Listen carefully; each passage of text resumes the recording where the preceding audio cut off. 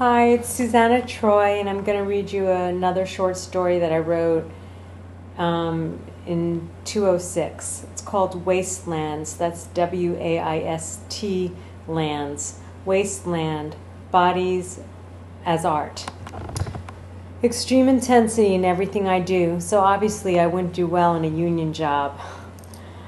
I don't date, but I'm into sexual hit and runs. I walk up to him and ask him if he wants to come over and see my paintings. He says yes. He sits on my couch, sandwiched between my mannequins, and I jump on his lap and wrap my muscular legs around him strongly.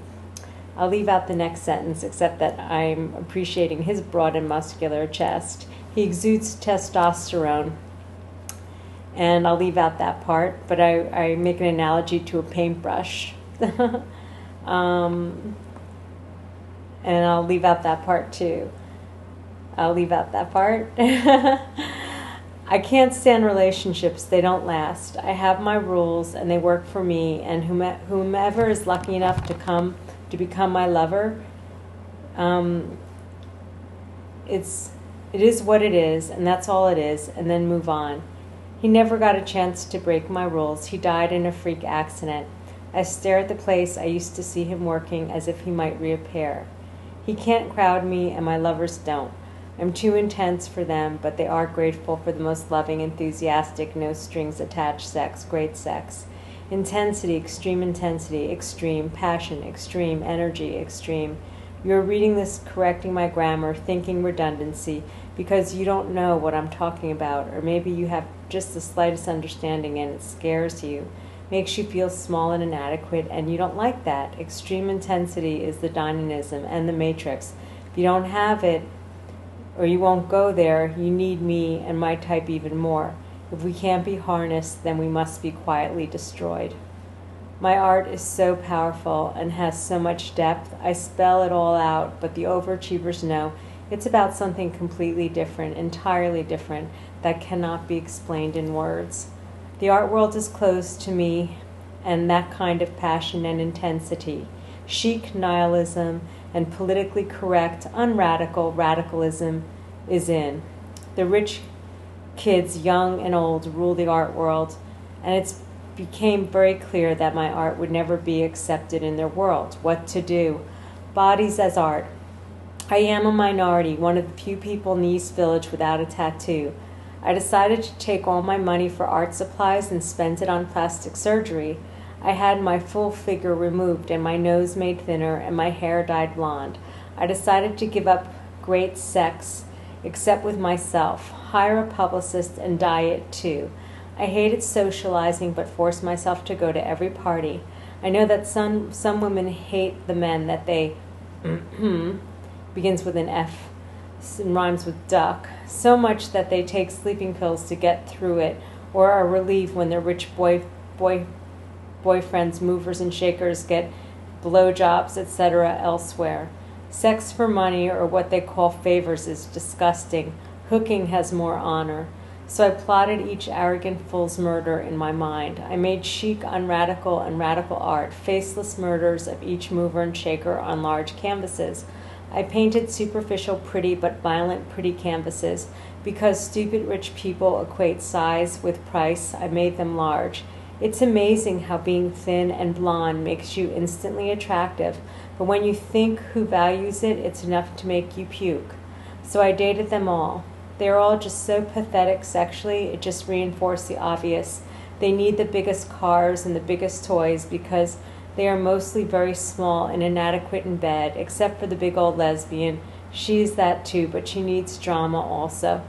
The disgusting men, power brokers, have their sexual emotional depth of a flea, and they flit on to the next clitter conquest.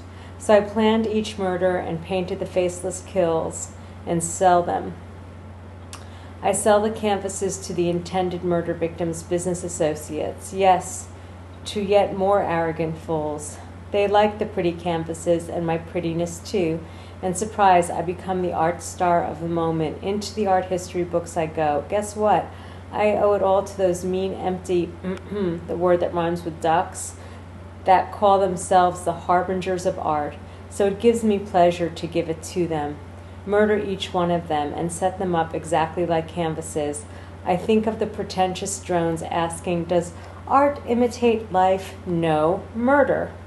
I would sip my coffee and read the papers each day, but the NYPD, they're clueless. The NYPD aren't culture vultures, and every big fat rich cat I murder was affiliated with so many other things that the NYPD thought it had something to do with some kind of insider trading mafia scandal.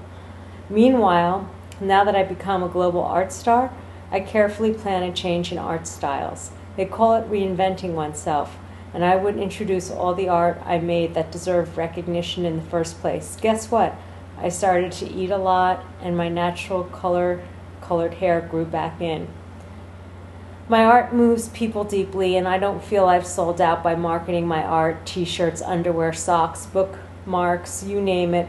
All my art is powerful. In fact, I feel good about myself and the legacy I will leave behind. The world is a better place. I don't want to do good for the tax deduction, but to genuinely help people. So I set up foundations to help the neediest, and also set up community centers of all kinds, all kind of support, from social work, job counseling, to small business grants.